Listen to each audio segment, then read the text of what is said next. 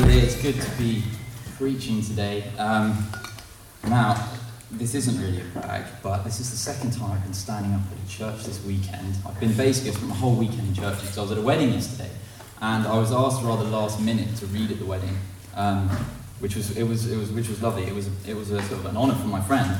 But the Bible that I often use when I preach isn't this one. It's a smaller one, and I mentioned last week about the fact that my bag had been stolen, and in it were my glasses. And I got up in this huge church. I must have had 500 people, or maybe not 500, 300 people in. Wow. And I looked up and I was like, oh my goodness. And then I looked down at my Bible and I was just like, so I did a lot of dramatic pauses, which people didn't realise. And I was this incredible exercise of keeping my cool, just looking down, just looking until I found where I was again. But that was kind of fun. So it's nice to be preaching, right? You know, I can lift my Bible to my face if I need to. It's not the end of the world. I'm sure some of you will know it from speaking to me, etc. But I've just started my new job, which is in London, and it's kind of accountancy, basically. Specifically, I'm starting to work in tax, which is interesting. Tax is something which always brings a lot of moral and ethical questions quite quickly into the forefront. I'm sure many of you have seen in the papers recently. It's not even specifically recent. It's just all the time. There'll be some article about Amazon made £12 billion and paid nothing in tax in England, and how does this work and stuff. I was reading an article this morning entitled "Facebook's Outrageous UK Tax Bill Puzzles Financial Experts." And the thing that's interesting about this is Facebook isn't breaking the law when they pay, a few million instead of a few £billion of tax. They're not breaking the law, but there is an argument that is that ethically, is that right? Should they pay more tax? A company of that size, if we're talking millions and billions of pounds, if that went into our government, that could then, come back to the people who aren't directly benefiting from Facebook's success. So this is the thing that's interesting about tax, is that it throws up all sorts of moral and ethical questions. Sorry, I lost my note. There it is. And I think this has been true for a long time. In Bible times, the tax collectors were, of course, unscrupulous individuals who morally were not at the top of the ladder. So that's what I thought we'd talk about. We talked about Zacchaeus today, because I thought, I can add something of a personal dynamic to this now. And I wouldn't go as far as to say that I relate to Zacchaeus, but if you guys all think that I'm going to be some sort of evil tax man, then you're welcome to think that. We'll have to see. So tax is interesting. Benjamin Franklin said, I'm sure you've heard of the phrase, death, taxes, and insert something that always happens.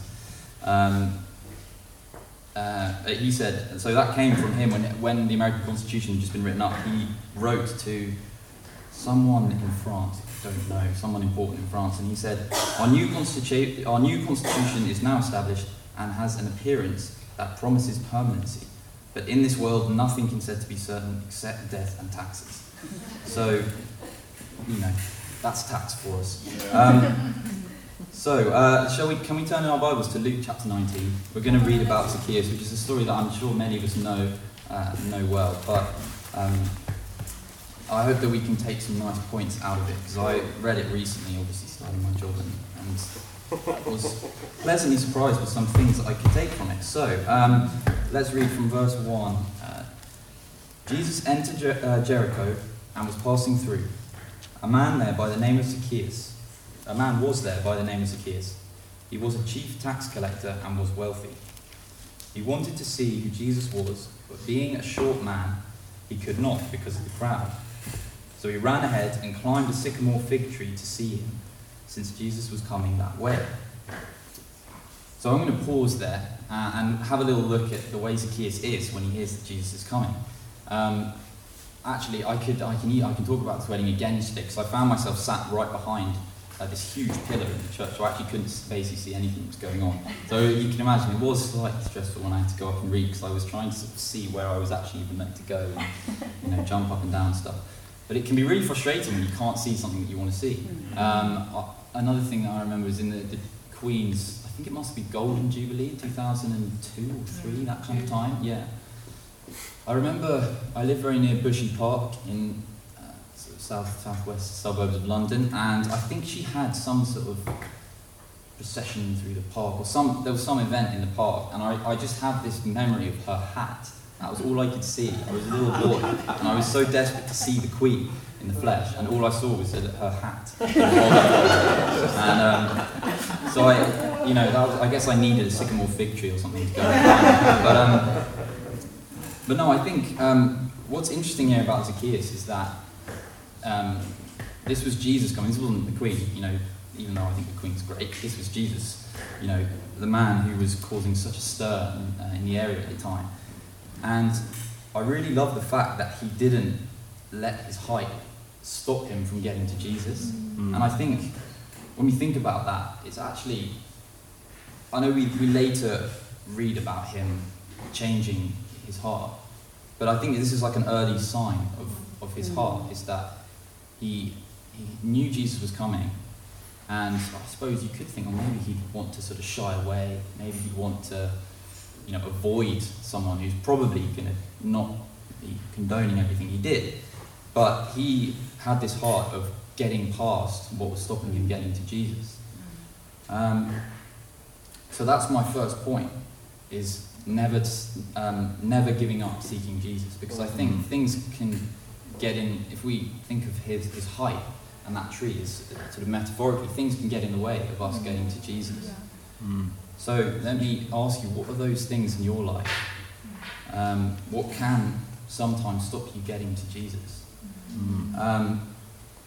For me, at the moment, it's busyness. I know it's very general, but I'm trying to adjust to having to get up early in the mornings and not having any time.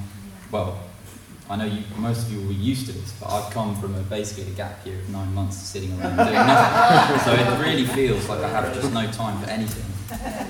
And so, whereas before I could just lie around in bed, get up whenever I want, make a nice cup of tea, go up to my room, maybe read my Bible a bit, or even still sometimes not, even though I have all that time.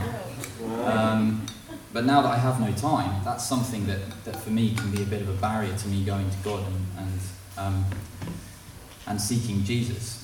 Other things are, sort of trivial things like just, I love watching videos on YouTube, and the algorithms they've got are so good now that they always put, I just think, I'll just watch something as I'm walking home or whatever, and then they show me all these other videos that I want, I do want to see that, So they probably know me better than my friends. They show me all sorts of things about, I think you can probably tell a lot about someone by looking at their YouTube page and seeing what's there.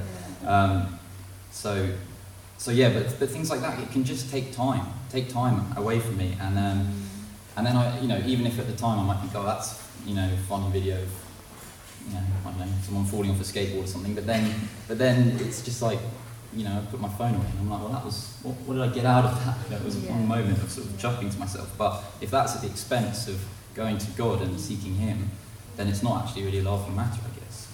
So that's something, for me, that can be get in the way of seeking Jesus. But so from my first point, my invitation for you guys is to think about what are those things in your life that can get in the way.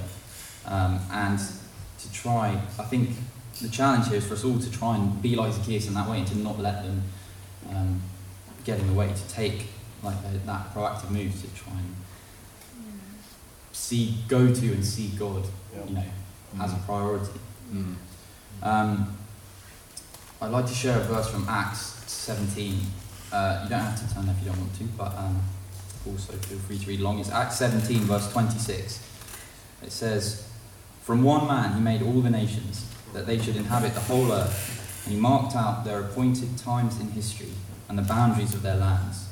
God did this so that they would seek him and perhaps reach out for him and find him, though he is not far away from any of us." I think that's such a wonderful verse when we're thinking about seeking God, knowing that God is isn't far from any of us. It's just wonderful. It's not like we have to, seek him for 10 years and then we'll find him. God's right there waiting for us to seek him, which is a lovely thought. Let's read on. So from verse 5 it says, when Jesus reached the spot, he looked up and said to him, Zacchaeus, come down immediately. I must stay at your house today. So he came down at once and welcomed him gladly.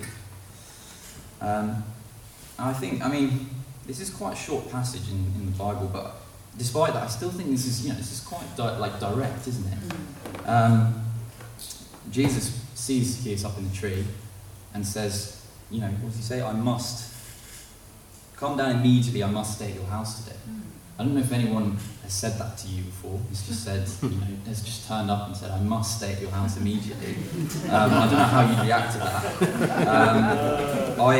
Some of my best friends from school, there's a little group of 5 of us. We were all at school together, and 2 of my friends were always quite sort of, I don't know how to describe them, but they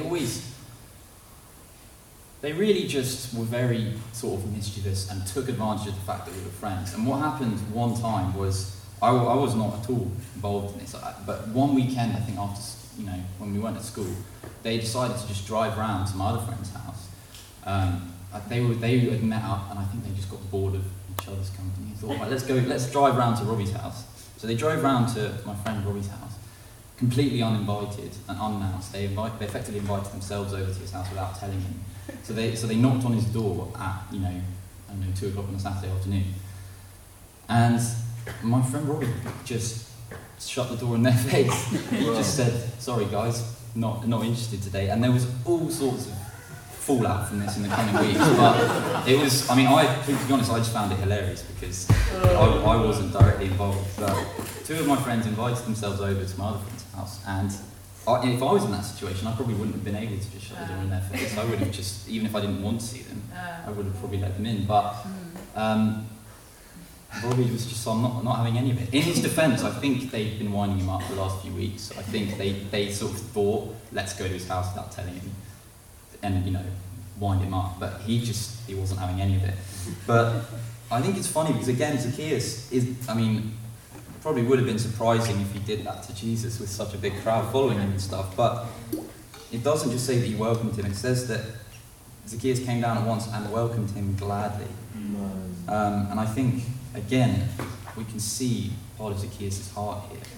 And as I touched on earlier, if we think about what Zacchaeus would have thought was going to happen, did Zacchaeus think Jesus was going to come around and be like, I'm such a fan of your work? He probably knew that this wasn't going to be like a completely comfortable, evening. He was probably going to be challenged by Jesus. But despite that, he actually welcomed Jesus gladly. And I think that's something, again, for us to try and imitate. At my last job in the software company where I was working, long story short, it wasn't a good fit. I wasn't very good in the role and I was really struggling to do well. And on my probationary period, I had catch-ups every week with the woman who was training me and my boss, basically. And they'd ask me how it was going and everything. And the first couple were really, informal and easy, and didn't really understand what was going on, but it was fine, because I'd been there for 1 or 2 weeks. But then about a month and a half, 6 weeks in, when I still didn't really know anything that was going on, they started to get a bit more awkward and challenging and difficult, basically. And I would go into those knowing that I was going to be challenged about how I'd been doing, and ask loads of questions about what I was doing to show I understood it. But I didn't, so it was difficult. And they were certainly interactions that I just didn't welcome gladly at all. I completely sort of dreaded it and would have avoided it if I could. But I think in a spiritual analogy, Zacchaeus, it's not that dissimilar maybe for Zacchaeus. Zacchaeus wasn't doing well spiritually prior to this interaction.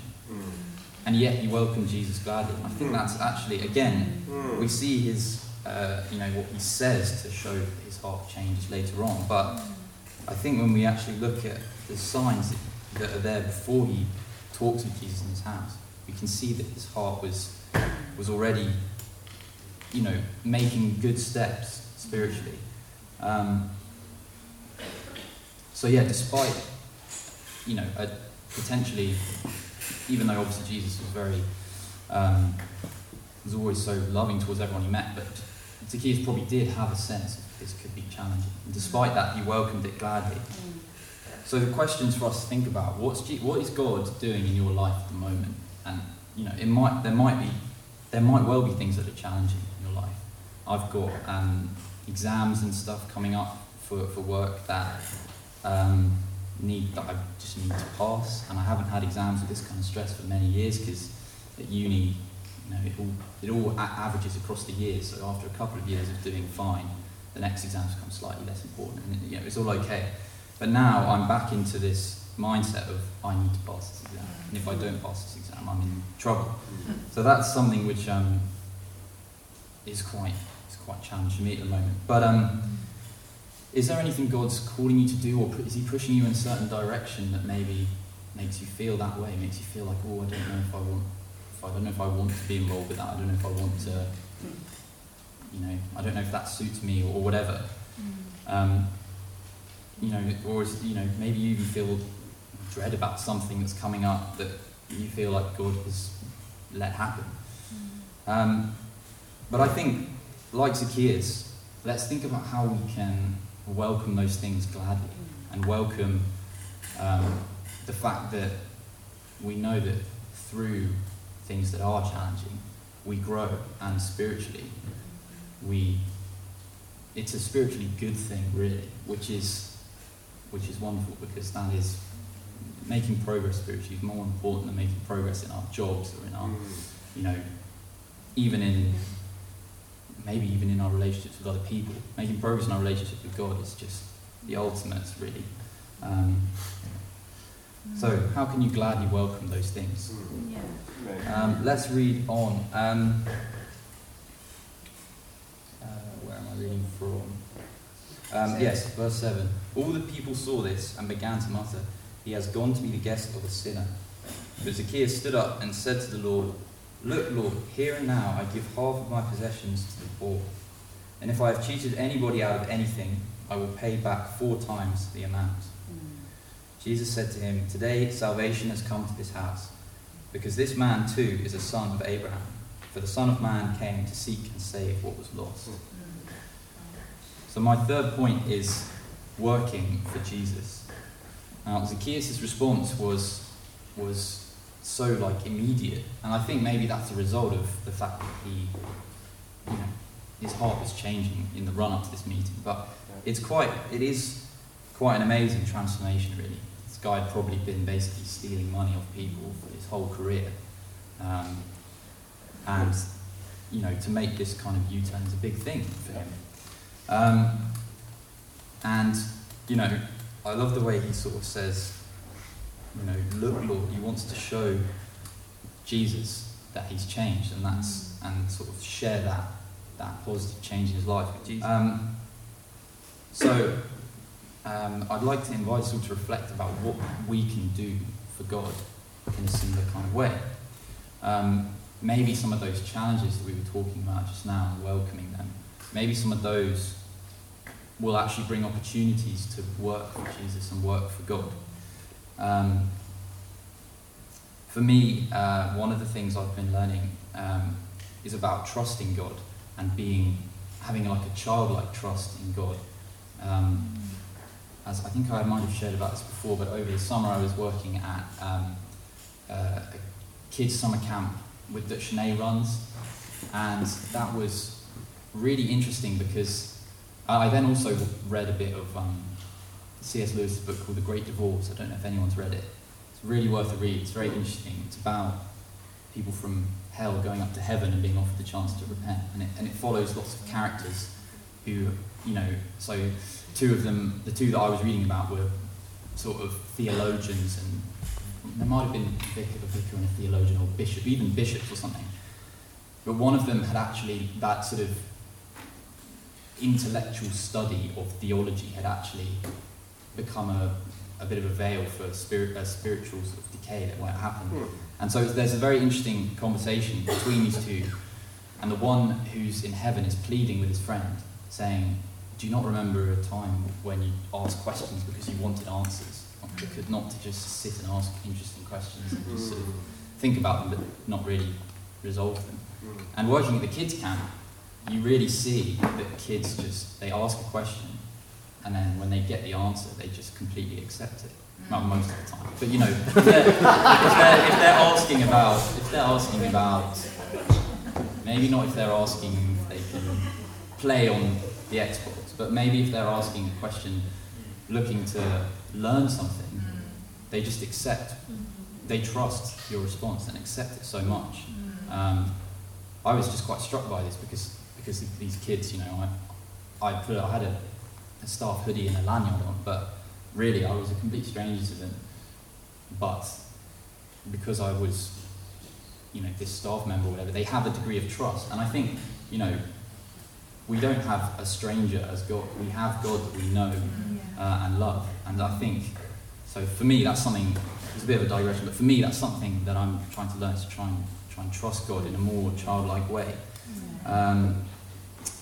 Well, I'll share one more thing about that, which is that I have my hair cut the same place every time. And the woman, it's called Jeannie's Barbers, and Jeannie is a real sort of, it's really nice because it's in a high street where there's lots of, like every high street, the chains coming and little independent places slowly closing down. But she's been there as long as I can remember, and I was sat there once under all the big sheet that they put you under, and I realised that they don't have a card machine there. They only take cash, and everywhere seems to take card these days. So I was like, oh no, what am I going to do? I can't. I was halfway through the haircut, and so I said, when she finished, I said, I'm sorry, I don't have any cash. Can I just go and get some out? And she was like, yeah, sure. And walked out. And the thing that I thought about that was obviously she trusted me, but her trust led her to that action so instantly. She didn't just sort of, it's easy to, with friends and stuff, we'd all say that we trust our friends now. But then saying we trust our friends now versus in a situation where we have to rely on that is a different thing. And so she just trusted and acted on it so instantly. So that's something that I'm trying to work on, and something that I'm trying to work for God in. Zacchaeus had his issues with being corrupt and stealing money, as a lot of the tax collectors did back then.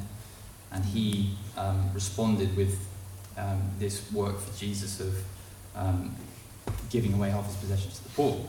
Now I want to stress, I'm not saying that preaching kind of works with too much emphasis, but I just want to point out the fact that Zacchaeus had this attitude of showing Jesus what was going on in his life and the progress he was making, and he had such a wonderful heart, quite a childlike heart, really, to be like, look, this is what I'm doing. And I think there's an invitation for us there to share the things that are going on in our lives where we can work in a similar way, to share those with God, and to, maybe even literally to pray to God and be like, look, God, I'm really giving it my all in this situation. Or maybe that could even be a prayer for something that's happening in your life at the moment. I think, the gift for the poor coming up, as we've heard, is something which has been something that I've been thinking about as well. Thinking about how I can move around.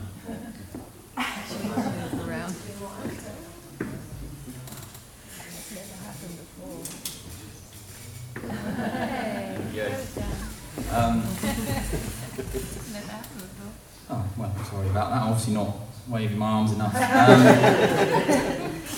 But no, so yeah. Let me invite you all to think about what the things in your life that you can maybe show God what works. You can just almost commit to Him. It might be with the gift for the poor that you can, commit something to Him financially. It might be, giving in a non-financial way to someone that you know in your life that has needs at the moment. It might even be, some just a personal spiritual thing that's difficult at the moment, where you can, give to God by sharing it with someone if you feel like you need to share it and you haven't yet, or else it could be starting to study that thing, that topic or that area in the Bible that you think, oh, I probably should, that would be good for me, and you haven't got around to it yet. So, to wrap up, Zacchaeus had this heart of getting to Jesus despite the things that challenged him in his life. He got round them and made sure that he got to Jesus. So what are the things in your life that could be a bit like that? He then welcomed the consequence of that gladly. It's definitely something that I can find hard when things don't go the way I want them to. Welcoming them gladly can be really challenging. And then he was just so excited to share what was going on, the spiritual change that was going on in his life through the circumstances he was in. So let me encourage you to think about what sort of stands out from his character there that we can try and emulate this week. And just to finish, I'll just read the last two verses again. Jesus said to him, "Today salvation has come to this house, because this man too is a son of Abraham. For the Son of Man came to seek and save what was lost." Now we all know that spiritually we've been lost and that Jesus has come to save us. And I think that's just a wonderful message to take with us into the week. Jesus calling this tax collector, who was, as it said earlier, looked on by society as a sinner. And Jesus ends by calling him the son of Abraham, which is such an honour, really.